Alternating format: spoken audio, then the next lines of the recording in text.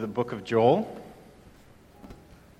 and for the last time in this sermon series. Today we conclude Joel. We began on April 26th, 14 weeks ago, this journey through Joel, and I think it's been a tremendous journey, and I'm a little sad to say goodbye to this book. My understanding of Joel's main theme, the day of the Lord, is so much richer than it used to be. I hope that that's true for all of you. I hope that in the book of Joel we got to see a greater measure, I suppose, of God's promises and how they can carry us through any adversity, how they bring us to repentance. And when we look at times of difficulty and disaster and judgment, that too draws us to repentance, draws us nearer to God. All of these things we've gotten to see so beautifully portrayed for us in the book of Joel. And I'm so thankful for this book. Next week we begin a new sermon series, and we're going to be diving into the book of Proverbs. We're going to look at the first 9 chapters of Proverbs, and then after that we'll move on to something else. Still secrets. But Proverbs next week, and I'm excited for Proverbs. My parents are here today. I was talking to my dad this morning, saying, Joel is not on face value a very practical book. It's all of these themes of judgment and restoration and things to come and things that have happened now thousands of years ago. You can draw a lot of practicality out of it, but on face value, there's very little practical implication. And yet when we come to the book of Proverbs, it's one of the most practical books in the Bible, the most practical book in the Bible. So it's going to be a big change, and I'm excited to dive into that book of wisdom. It's going to be good. Well, Joel, the book of Joel, as we have seen, opens with these decrees of judgment. And Joel will not allow the Jews to think of the locusts and the drought as natural disasters, but that these signify the day of the Lord. The day of the Lord has come upon Judah, the people of Jerusalem. The years of the locust swarm and drought, they have pushed the people out to the brink of starvation, and all of this must be understood as God's judgment coming upon them for their sins. Sins that aren't specified, but sins nonetheless. It is the day of the Lord. Judgment is upon them. And this pain, this difficulty, this disaster that God brings upon Judah, it's not about the pain. It's not about bringing suffering to the people for the sake of the suffering. The suffering is meant to lead to repentance, to draw the people away from their sins, to show them through this picture of physical desolation, the desolation of the land. It shows them the spiritual desolation that's in their hearts, the physical desolation reflecting their spiritual desolation. And so he calls them, he pleads with them. In Joel chapter 2, verse 12, God pleads with the people this: "Yet even now, declares the Lord, return to me with all your heart, with fasting and with weeping, with mourning, and rend your hearts and not your garments." I love that line. Rend your hearts and not your garments. Deep soul repentance. And in worship and in repentance, the people do turn away from their sins and back to God, the God of their covenant. And in this turning, all of their misery, all of this disaster now shifts to these great promises of blessing, abundant restoration. And then God goes further than just restoring the land of Judah. He begins promising another day of the Lord, a day that will come sometime afterward, sometime in the future. Not a day of judgment, but a day of great salvation, a saving relationship with God like has never existed before. And God promises this to the people: "And it shall come to pass afterward that I will pour out my Spirit on all flesh. Your sons and your daughters shall prophesy. Your old men will dream dreams, and your young men shall see visions." And as we saw, God is promising this prophethood of all believers. A time when every one of his people would have this direct connection with him, this intimacy with God, unparalleled in times past. Beautiful intimacy, rather than just a few select prophetic individuals. Now it's all of his people. The promised day of the Lord that we read of in Joel 2:28 is a day of new covenant, of unprecedented salvation. And of course, we know, with the advantage of time, of history, that this Spirit was poured out on all flesh on Pentecost. After the Messiah poured out his life, he poured out the Spirit upon the church. And then, as we have looked at for the past 3 weeks now, the other day of the Lord, another day of the Lord that is prophesied, is the day of the Lord, the final day, a day of judgment and a day of salvation, a day when God judges all of the rebellious nations and he brings salvation to all of his people, a day when humanity is finally rewarded with heaven or hell.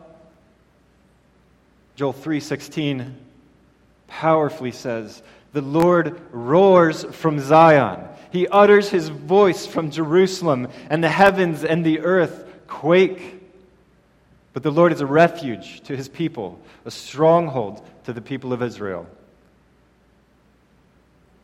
And we saw theophany initiates this judgment and this salvation, where God, with a mighty roar, with the uttering of his name, rips apart the clouds and comes down from the mountain that once shrouded him, revealing his perfection and his glory. And the wicked are consumed, and the faithful are transformed. And we saw this all playing out in this imagery of the valley of decision, where the nations are gathered like a bowl of grapes ready to be tread underfoot. And above the valley of decision is Mount Zion, where God sits in judgment over these nations, and where the people flee to Mount Zion or find their refuge in Mount Zion, and there they are saved. They find their refuge in God. And we see this imagery of the valley of decision, of Mount Zion, and so many more things, all pointing to the final day. And today we're going to see more imagery in our final passage, and I want to show you the greater realities that this imagery points to. But before we do that, we need to pray, because we need God to teach us and to move in us and to reveal his word to us. Bow with me. Lord, we come before your word, feeble and broken, with sin in us. And we ask that you would help us to hear your word and receive it. That these things would not be common to us, but would be supernatural and transforming us, taking root and growing, producing fruit of righteousness. That these things would ultimately lead us to Mount Zion, where we find salvation. Transform us, O God, by the hearing of your word, in part now and entirely on this day. And so I ask you to use my words to do these things which I cannot do. Help us all this morning. In Jesus' name, amen. Let's read his word. We're going to start reading in Joel chapter 3, verse 16. The Lord roars from Zion and utters his voice from Jerusalem. The heavens and the earth quake, but the Lord is a refuge to his people, a stronghold to the people of Israel. So you shall know that I am the Lord your God, who dwells in Zion, in my holy mountain. And Jerusalem shall be holy, and strangers shall never again pass through it. And in that day the mountains shall drip with sweet wine, and the hills shall flow with milk, and all the stream beds of Judah shall flow with water. And a fountain shall come forth from the house of the Lord, and water the valley of Shittim. Egypt shall become a desolation, and Edom a desolate wilderness, for the violence done to the people of Judah, because they have shed innocent blood in their land. But Judah shall be inhabited forever, and Jerusalem to all generations. I will avenge their blood, blood that I have not avenged, for the Lord dwells in Zion.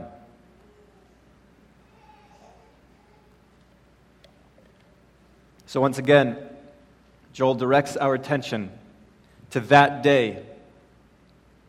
And he's prophesied about the day of the Lord now at least 4 different times, 4 different days of the Lord. But what we read about today, this day right here, that day is being lashed to the final day. It comes in the final day. On that day or shortly thereafter, this day comes then when all of these things are going to happen. On that day. And what happens on that day? Restoration and abundance and the undoing of suffering. And with the reconciliation of humanity comes the reconciliation of the whole world. A new people and a new earth. And the way that Joel is framing this, is talking about the abundance, he's being so intentional about the language that he's using to show us that this is an undoing of all of the evil, of all of the suffering, of all of the desolation that our sins have brought upon creation. When God graciously restores his people. Look again at verse 18 to see this undoing. In that day, the mountains shall drip sweet wine, and the hills shall flow with milk, and all the stream beds of Judah shall flow with water. And a fountain shall come forth from the house of the Lord and water the valley of Shittim. So we get 4 promises of abundance in that single verse. Each promise is undoing devastation caused by the sins of humanity, of the people of Judah, of what we have already read in Joel.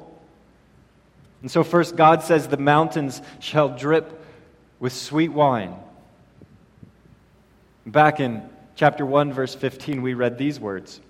Awake, you drunkards, and weep and wail, all you drinkers of wine, because of the sweet wine, for it is cut off from your mouth. And chapter 1, verse 10 says the wine had dried up. And so a lack of wine, God is calling the people to mourn for the lack of wine. There's a sorrow that comes with the locust and the drought devastating the vineyards and cutting off the wine. But now, in chapter 3, God says that the mountains will drip with sweet wine as these plump grapes fall from the vine and roll down the hill and fall into the wine press, and the weight of the accumulated grapes just squeezes the juices out as if the mountain is flowing with wine. And it's sweet wine, delicious wine, wine to enjoy, wine that delights, wine of gladness. As Psalm 104:15 says, wine to gladden the heart of men. Isn't it beautiful that God has given us wine to gladden the heart of men? Not to be drunkards. So this promise, it's not just about a promise of abundance of wine. It's a promise of abundance of joy. The mountains dripping with sweet wine is a promise of abundant joy. And then we see that the mountains are flowing with milk, dripping with milk. You know, milk is not an essential staple of life. You don't need milk to live. And it's only available especially in these ancient times, it's only available when there's an excess in the land. Abundance in pastures, abundance of cattle, where cattle and animals aren't looking for things to eat and people aren't looking for things to eat. Only in the excess is there milk. And so this milk, more than anything else, is a luxury. It's a luxury to have any milk at all, even more so than wine. But the drought and the locust have taken this from Judah. Joel 1:18, how the beasts groan. The herds of cattle are perplexed because there's not pasture for them. Even the flocks of sheep suffer. And so you get this image of these emaciated cattle and livestock roaming the hills, groaning, lowing for things to eat, not able to find it. But in that day, the hills will flow with milk, and there will be no lack. There will be so much abundance of green pasture that the milk will drip from animal to ground and gather into streams of delight and richness and wealth. And so this promise is not just a promise of milk, it's a promise of abundant blessing for the people. Blessing for the people, a richness a material richness for the people, a blessing for the people. This indeed is a land now flowing with milk and honey. Leviticus 20:24 says, I have said to you, you shall inherit their land, and I will give it to you to possess, a land flowing with milk and honey. And over again, we see this land referred to as a land flowing with milk and honey. But it never really was in the fullest sense. And so those ancient promises said long ago in Moses' day, in Abraham's day, are now coming to complete fulfillment in that day, in the day which Joel is prophesying. So this flowing richness of milk is an abundance of blessing for the people. Streams of blessing flowing from the mountains. There will be an abundance of wine, an abundance of milk, and the next promise, an abundance of water. And to a drought-thirsty people, this is such a sweet blessing. Stream beds shall flow with water. And the promise comes when all of Judah's stream beds have now been dried up. The drought is in the land. Joel 1:20 says, even the beasts of the field pant for you because the water brooks are dried up, and fire has devoured the pastures of the wilderness. The water brooks have dried up entirely. But God promises stream beds now flowing with water. And that might not sound as exciting or dramatic as mountains dripping with sweet wine and hills flowing with milk, until you remember that the land of Judah is an arid land, and it experiences two seasons, the dry season and the rainy season. And in the dry season, the stream beds are dry. So what God is promising is not just an end to the drought, but a continual flow of water, such an abundance of rain all year long that these stream beds and these brooks and these rivers will never go dry.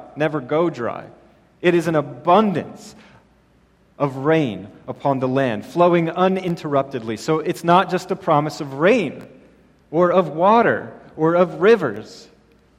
It's a promise of abundant life, an abundance of life flowing through the land. These waters bring life.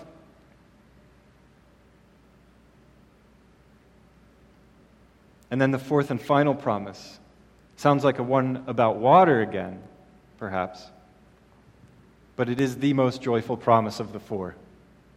A fountain shall come forth from the house of the Lord and water the valley of Shittim. The NIV says the valley of acacias. Really, it doesn't seem to matter what that means, but there's this flooding coming from the temple, watering the land, going out from the temple. And so we have to remember the state of the temple in Joel's day. Joel chapter 1, verse 9. The grain offering and the drink offering are cut off from the house of the Lord. The priests mourn, the ministers of the Lord. The most basic offerings in the temple have been cut off because the grain and the wine have been obliterated by locust and drought. Worship had dried up in the temple. But now God promises a day when a fountain will issue forth from the temple, spilling out from the threshold of the temple, a deluge upon the land. And this, what Joel is saying right here, is echoing another prophetic word from the prophet Ezekiel, where Ezekiel has this vision of water flowing from the temple. God brought me, Ezekiel, back to the door of the temple. And behold, water was issuing from below the threshold of the temple towards the east.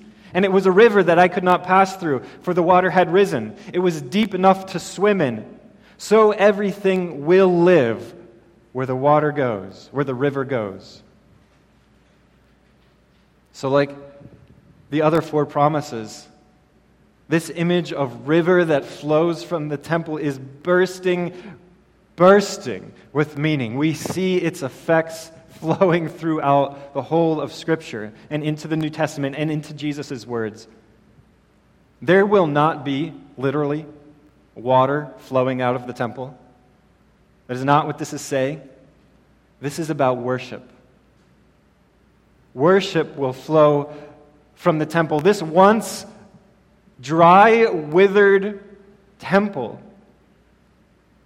is now flooded with worship, creating a deluge. And this worship now floods the earth, watering the whole earth, producing life wherever it goes. Life unto God wherever it goes. Worship is life when you are one of God's people.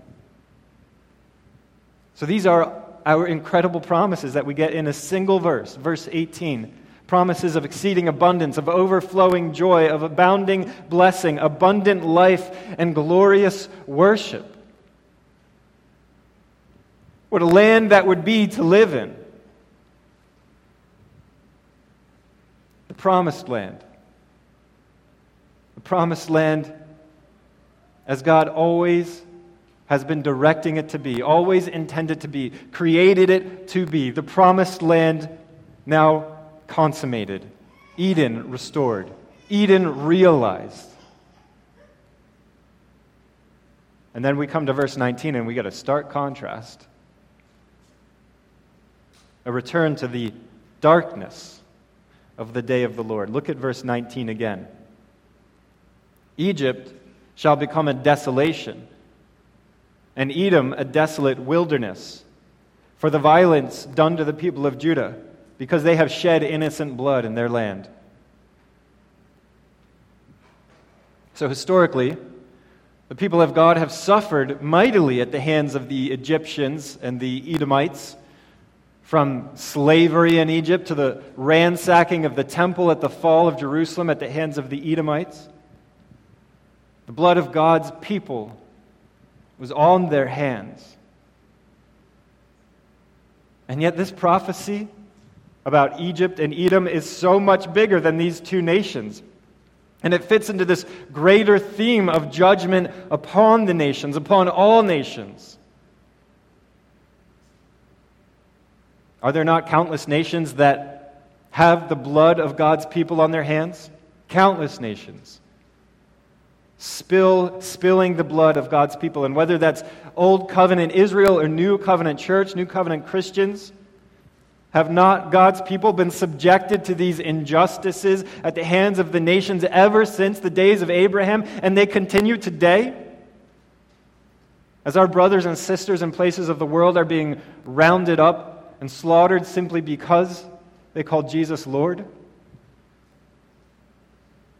Yes, it is bigger than Edom and Egypt.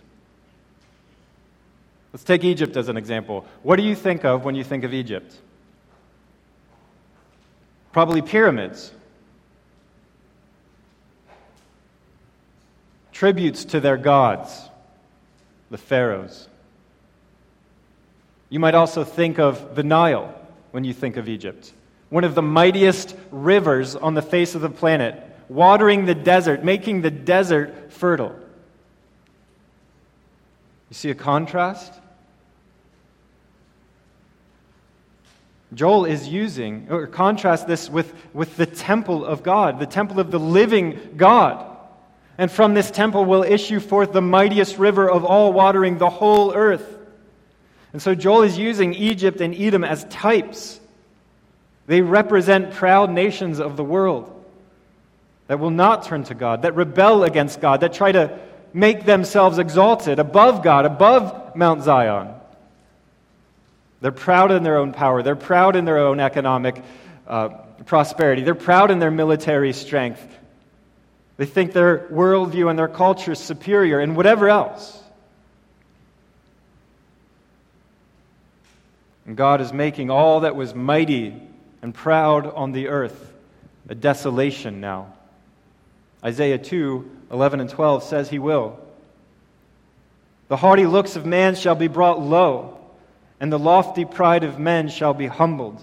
And the Lord alone will be exalted in that day. For the Lord of hosts has a day against all that is proud and lofty, against all that is lifted up, and it shall be brought low. This is again about Mount Zion being lifted above all nations.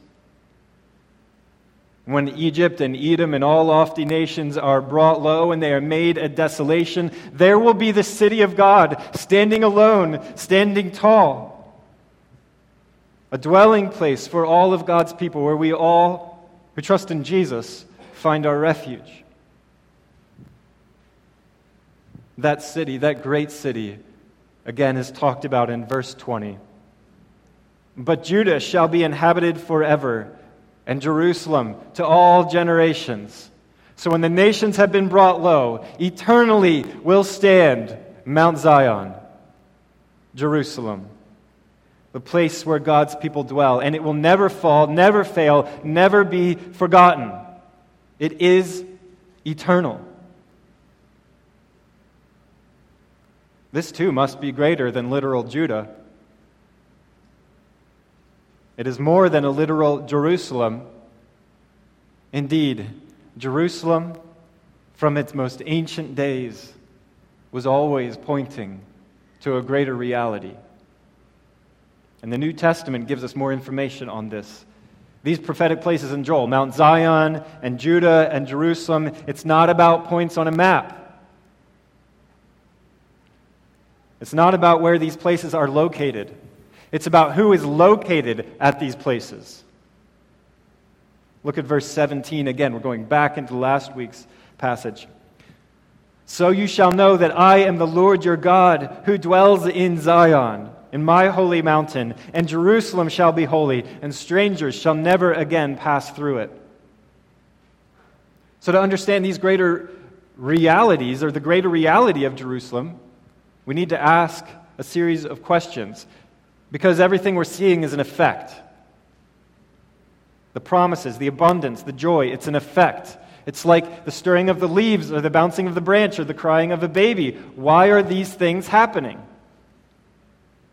Why are the mountains dripping with sweet wine? Why are the hills flowing with milk and the stream beds full of water and worship issuing from the temple? Why are these things happening? Why is Jerusalem inhabited forever? Because God dwells with His people. As we saw in verse 17, He has made Himself known like never before. He has come down from heaven, touched down on earth in the most profound, visceral way, and He now dwells with His people. And His people see Him, and they are glorified. They are made holy. They are made righteous. They are holy now as He is holy. For God is with His people. And I want to show you one of the most beautiful passages in the whole New Testament, in the whole Bible. And it sheds light on the truest Jerusalem. And a spoiler, it is not about a city. From Revelation 21, the Apostle John writes, "An angel carried me away in the Spirit to a great high mountain, and showed me the holy city, Jerusalem, coming down out of heaven from God, having the glory of God, its radiance like a most rare jewel, like jasper, clear as crystal." And then John starts fumbling with language, trying to capture what he's seeing, trying to put it into words, but it's impossible. It's so beautiful, so majestic. And then this angel goes out and measures the city. And its dimensions are vast and perfect. It's a perfect cube. And if this cube were to exist on earth, it would stretch more than 1,300 miles into space. It would teeter on the circumference of the earth, on the curvature of the earth. Massive and beautiful and perfectly sized, indescribable in its nature. And it's not a city. It is the dwelling place of God, but it does not have walls or buildings or borders. What if its perfect dimension and massive size represents God's perfect, sovereign choosing of the sum of His people? I know that was a meaty sentence.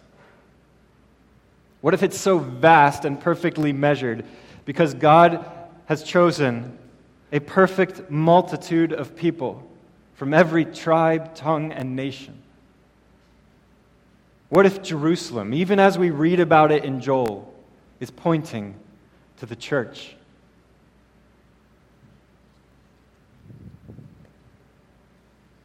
I read to you selectively from Revelation, and I left out a key verse. The very preceding verse from Revelation 21. Revelation 21:9 says, "Then the angel spoke to me, saying, 'Come, I will show you the bride, the wife of the Lamb.' And he showed me the holy city, Jerusalem, coming down out of heaven from God. Not a people, not a bride, but a city, massive and perfectly measured."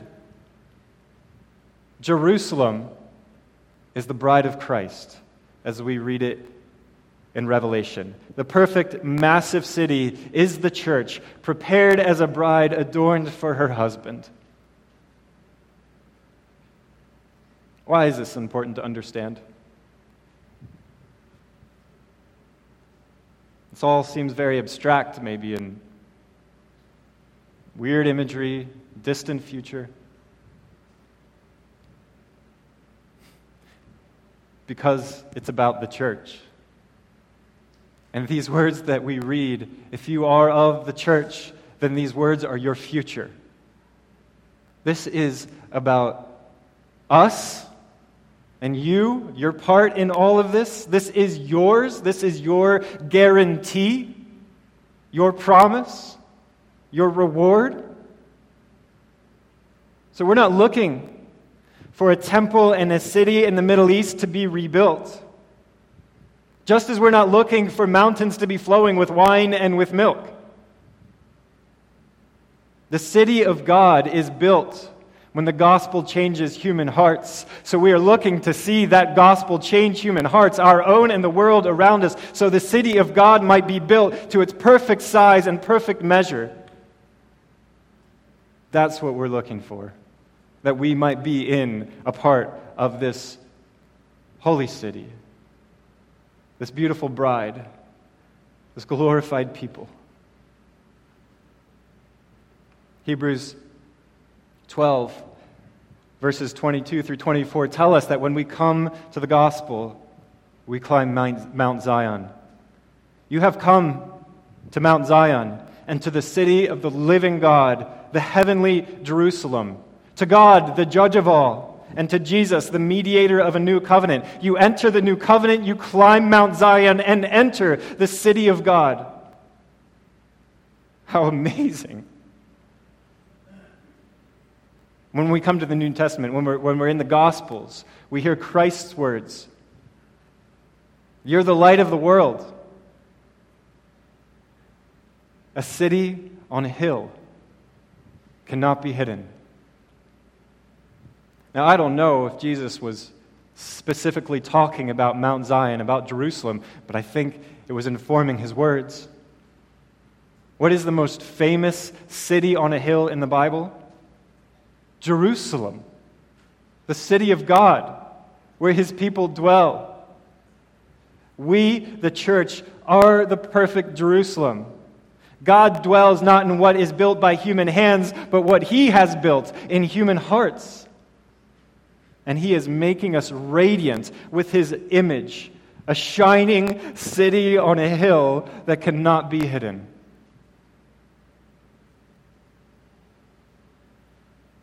And just as Jerusalem points to the church, the land surrounding Jerusalem, Judah, that points to something too. That points to this place where we will dwell, the earth, the new earth. So when God dwells with his people, they are made holy. And the mountains will drip with wine, and the hills with abundant blessing, and the stream beds will gush with rivers of living water, and the earth will be flooded with worship. The whole earth will be transformed as the people are transformed. As we are transformed, so will transform the world. And it's not merely Eden restored. I maybe should have titled the sermon better. It is not Eden restored. It is Eden better than it ever could have been, and it ever was in the beginning. A greater Eden. It is the meeting of heaven and earth. And again, from Revelation 21. Then I saw, John says, a new heaven and a new earth. And I saw the holy city, New Jerusalem, again, coming down out of heaven from God, prepared as a bride adorned from her husband. And I heard a loud voice from the throne saying, Behold, the dwelling place of God is with man, and he will dwell with them, and they will be his people, and God himself will be as their God. And he will wipe away every tear from their eyes, and death shall be no more. And neither shall there be mourning, nor crying, nor pain any more, for the former things have passed away. And he who was seated on the throne said, Behold, I am making all things new.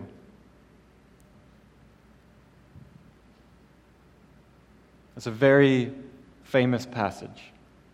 And I read it last week, and I've read it dozens of weeks. This, though, is yours, and I hope it never becomes common to you.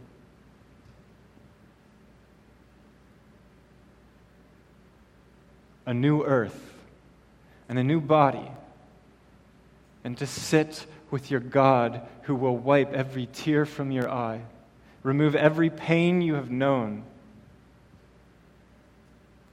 and he will be your God, and you will be his. Church, this is our future. God will dwell with us, and there will be such an exceeding abundance and blessing that we will overflow with worship. It will be breathing. It will be life. It will be our great joy. The words that we read in Joel, in this place in the Bible, obscure and untouched so often, is pointing to this ultimate fulfillment when God makes all things new, when he creates a better Eden for us to enjoy and live in. But, it seems like in typical Joel fashion or in typical prophetic fashion, it's not where Joel leaves us. Verse 21, I will avenge their blood. Blood I have not avenged, for the Lord dwells in Zion. Such a glorious note, another dark note. Maybe there is glory in the darkness. Because there are citizens of glorious city who have been cut down in times of desolation and not restoration. They haven't seen the renewal of things. They haven't seen the days of peace. They only saw ruin, and they've been cut down, and they are the victims of injustice. And God is not going to leave that debt unpaid. He does not forget the cries of his afflicted. Listen to this. He does not forget the cries of the afflicted. And it is a final reminder that judgment comes. And all the unjust, and all the rebellious, and the wicked, they will drink every last drop of that judgment. For the Lord dwells in Zion.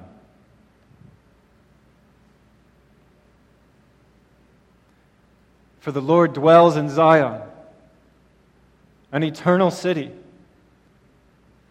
an eternal people. So even those that have been cut down because of injustice will be raised again to life to enter into this new, restored, recreated world. This dark verse is an incredible promise to us who believe. Maybe Joel had no idea this was referring to the resurrection. It is the resurrection. Those cut down will be avenged, and judgment will be brought to the unjust, but the Lord dwells in Zion, and the people of His also dwell in Zion. They too will live forever in a city that cannot be shaken. They too will be measured in that perfect number in the city of God among the bride of Christ.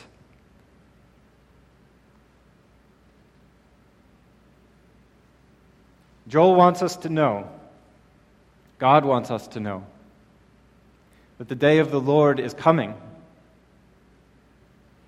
The day of the Lord is coming like a thief in the night, like an inescapable freight train. It is coming. And there is darkness. And there is promise of abundance and blessing and joy and worship and restoration of being with God and of finding your refuge in Him. And on the day of darkness, there we find our security and our safety and our stronghold in God and in His promises. God's promise is so complete and so joyful, so overwhelming that they will carry you through any injustice and even through death. They will carry you, and you will weather the day of the Lord, for there you find yourself in the stronghold of God. The Lord dwells in Zion, in human hearts, the place where the Spirit has been poured out into, in your hearts, the heart that you repented with from your sin and turned to God.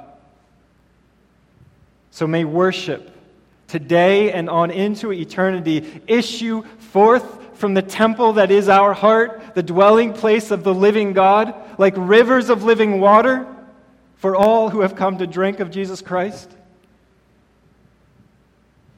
May we be the city on the hill that is brilliant, drawing travelers into safety, away from the thieves and the robbers that are there to waylay them, to take their life.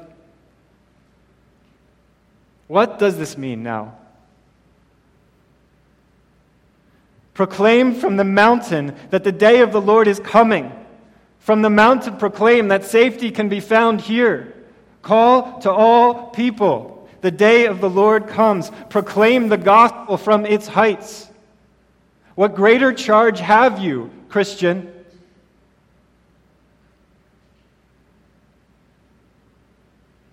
God Himself descended from the mountain as a man, Jesus of Nazareth, who humbled Himself to take on human form.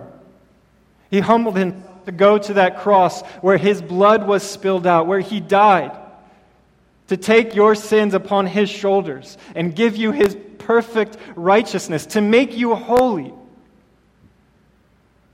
And all we must do is believe it, to come to Him for drink.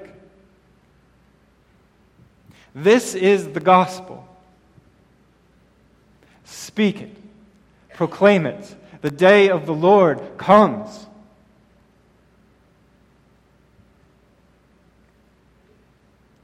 The day of the Lord came upon one for us. When upon Him all of that wrath that God had stored up for us was poured out upon Him, and His blood, not ours, was spilled, now represented in this little cup. Signal. And His body broken, represented by this tiny cardboard-like wafer. An incredible gift. This blood now flows to us, to restore us, and to make us holy.